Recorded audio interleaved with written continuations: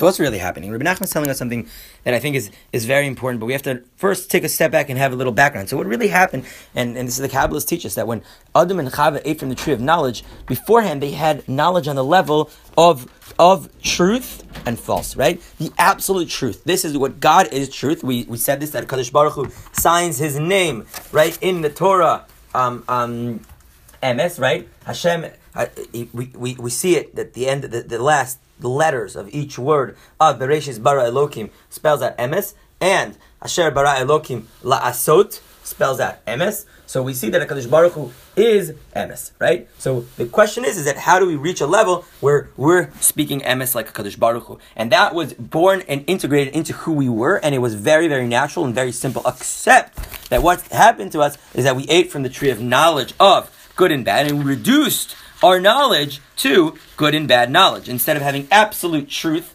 in our brains, we now have subjective good or bad. And this is where all the confusion comes in. Because I'm talking about something good, and all of a sudden I have a different idea in my head. I'm saying, no, this is better. No, this is better. And then all of a sudden I lose myself. Within my thoughts. I have too many thoughts, and I don't know what's the best to do, right? And then I'm talking to Davin, I'm davening about this, and I say, no, this is more important. And I say, no, this is better. No, this is more crucial. And the whole time I'm davening, all I can think about is everything else, except focusing on what I really need to focus on. And this is where I lose my absolute good versus evil. And this is the problem, right? So what is Rabbi Nachman telling us? The idea is how do I reach this ultimate place of real, genuine prayer? The way I reach that is by really, really, really, really davening with emes. Now I have to find one word, one syllable, one thing that I can say that is really, really true, and that's where the avoda comes into place, right? Where I have to find that one ability to say truth to bring me to before the sin of the tree of knowledge. Before the sin of the tree of knowledge, because Baruch Hu said, "Vayomer Elokim yehi or." God said, "Let there be light," and that light illuminated the world. That light was light that doesn't go out. That light that is light that takes me out of the darkness of chaos and confusion. That's the light that God created. And when I'm on that level, when I'm in that place where I'm able to really, really, really daven, then my words are valuable. Then I could say something and it illuminates the world. Like God saying, Yehi Or. God actually said something and it illuminated the world. And that's our avoda. Meaning, what are we saying, right? What are we really talking about? We're talking about to come to a place where my words are genuine.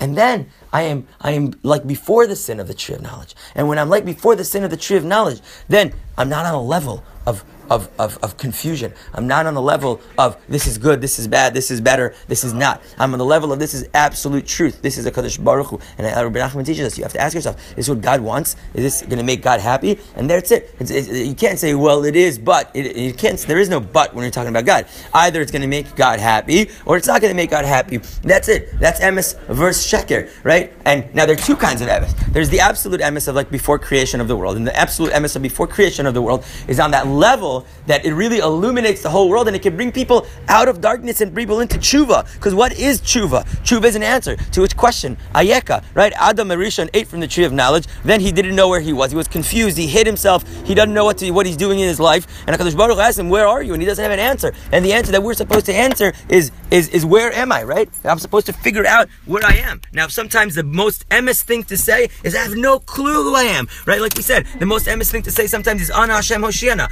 God save me. I don't know where I am. So there's two aspects of saying truth that illuminates the world. There's an aspect of truth that illuminates the world on the level of before reducing our mind to emes and sheker, and that is like a shining bright star that just keeps on shining forever. And there's a level of emes that is already on after we reduce ourselves to emes and sheker. It's like opening a window. So there's two. So what is Rabbi Nachman telling us? That through really speaking truth, right, one can reverse the darkness that the world has from after we ate from the tree of knowledge, from the darkness of good versus evil, and reach that level of darkness of light of Vayomer Elimi, or the light of creation, and through that really return the whole world into tshuva, really bring everybody back to God, because everybody's searching for the light. They're just so confused because there's so many lights out, right? There's the light post from the street, there's the light from the store across the street, and obviously I'm giving an analogy. There's all these lights that are just beyond, and everybody's just searching for them, and they're all fake.